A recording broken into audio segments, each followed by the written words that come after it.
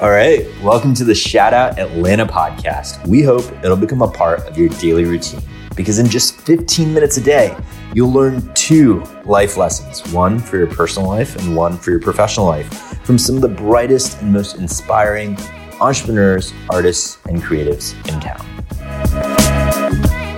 All right. So we've got a very special guest on the pod today. But before I introduce you to today's guest, I just want to ask folks who are loving our podcast to hit that subscribe button. It means the world to us. We really appreciate it. Or leave us a review. We'll be picking out some of these reviews to shout out on future episodes. So tell us who you are, what you do, and what you love about the pod. All right. So today on the pod, we've got Monique Russell, inspiration teacher and clear communication coach. Monique, thank you so much for joining us.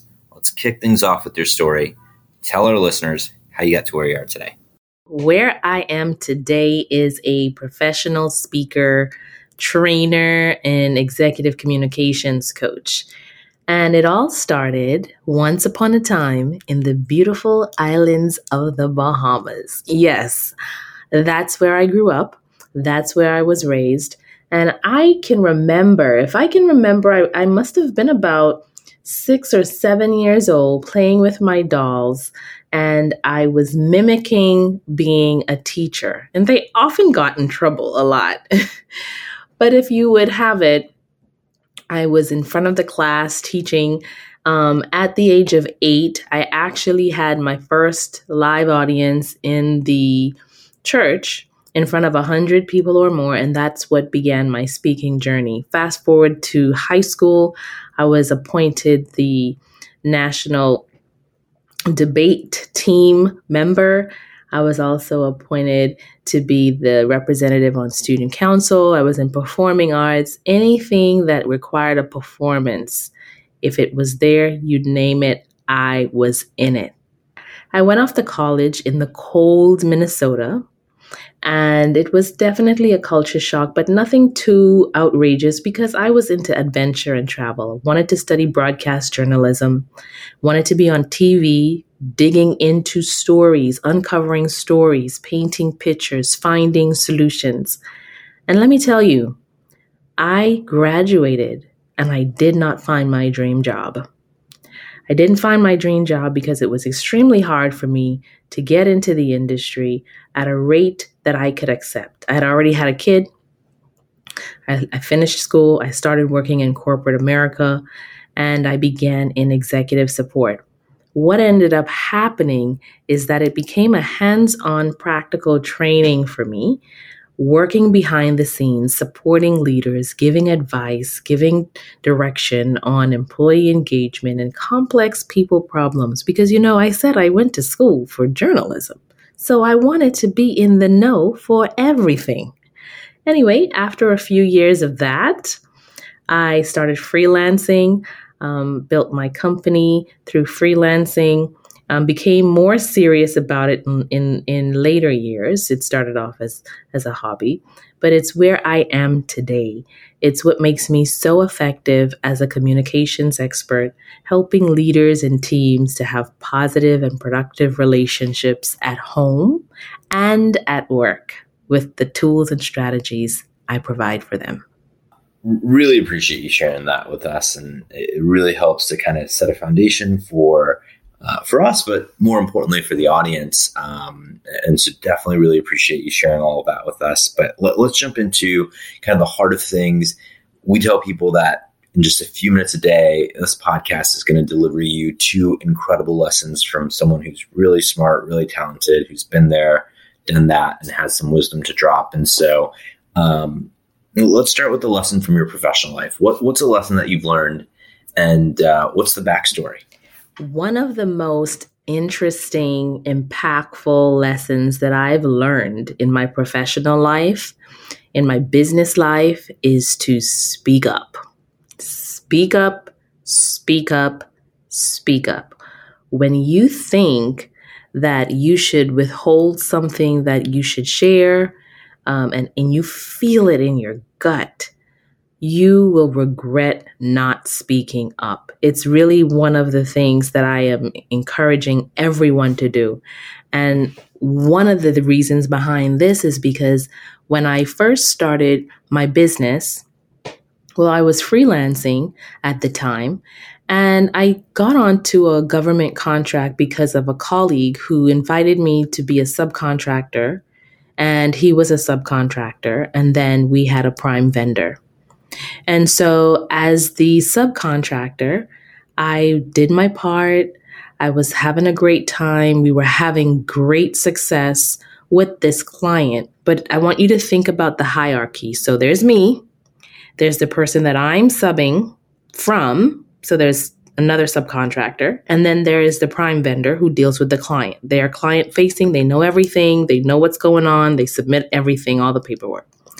And so, anyway, the project was going very well. And then one day we had an all hands meeting. And so this meant that everybody involved in the project needed to come on the call. The client had some questions we needed to answer. And I was so excited because we were like, almost 2 years in, we're doing a great job. I thought this was just going to be something where they were giving commendations and they were going to actually extend our contract. So I get on this call and I'm listening to the conversation. I'm listening to questions that are being asked. And as the questions are being asked, they are asking about the different people that are working on the part of the project with me. Now, I have to tell you, this particular part of the project, I was the only one that was responsible for it. And so I hear the question that, okay, we're almost 2 years in. We understand why you needed to build this much in the beginning of the project. We were ramping up and now we're almost 2 years in and we don't understand what are the other people that are working with Monique doing on this project at this time. And they asked me this question. And I sat there and I was like, what are they talking about? 2 other people on the project? And I was listening and I couldn't find my words to say anything because before long, what I realized what was happening or what had happened was that the prime vendor submitted billing for 2 additional people that were working on the project with me that were non-existent. They didn't exist. They were made up out of thin air. And here I was on the call for the very first time learning about this and finding it out. And the person that I subbed right above me seemed to have some knowledge about it because he began speaking. And so at that time, I sat there and I wish I could tell you that I spoke up, but my throat was like it was paralyzed. I didn't say anything. I didn't say a word. Nothing came out of my mouth. And when I reflect on it and I think back on it now, the things that I was afraid of happening, losing the contract, not getting responses from them if, I emailed or called in the future, everything that I was afraid of happened. And I tell people today, in my practice, if you have an opportunity to speak up, speak up. Your voice is important. Your voice matters. And that's the biggest lesson that I've learned in my professional life, to speak up, even when you are unsure, when things are unclear. Because what I could have done was asked questions right there on that call. All right, so we appreciate you sharing that, and let's move on to the personal lesson. What's the story behind how you learned a meaningful lesson relevant to your personal life? Well, the story, the personal lesson is that rest is a form of productivity. Rest is a form of productivity. It's something that I had to learn and be intentional about. Because in my lineage, in my DNA, work has been my mantra. I've taken pride in the fact that I could get things done and I could do more in a day that most people could do. I was always commended and admired and acknowledged for the amount of things that I could get done in a day compared to someone who would, take 3 or 4 days in a week. And this is something that I noticed and observed inside of my family, this workaholic syndrome. It's something that society prides you on. You have this badge of busy, but it took me a while to learn that this was not an effective approach for me in life. And one of the things that I learned is because I have 2 children, 2 boys. And when my son, my eldest one, he's 20 now, he'll be 21. And when he was younger, he wrote me a birthday card. And on the birthday card, he said, Mom, you work so hard like a boss. You need to learn how to rest like a boss. And I said, oh my God, I really need to take this seriously, because what is the lesson that I'm leaving for them?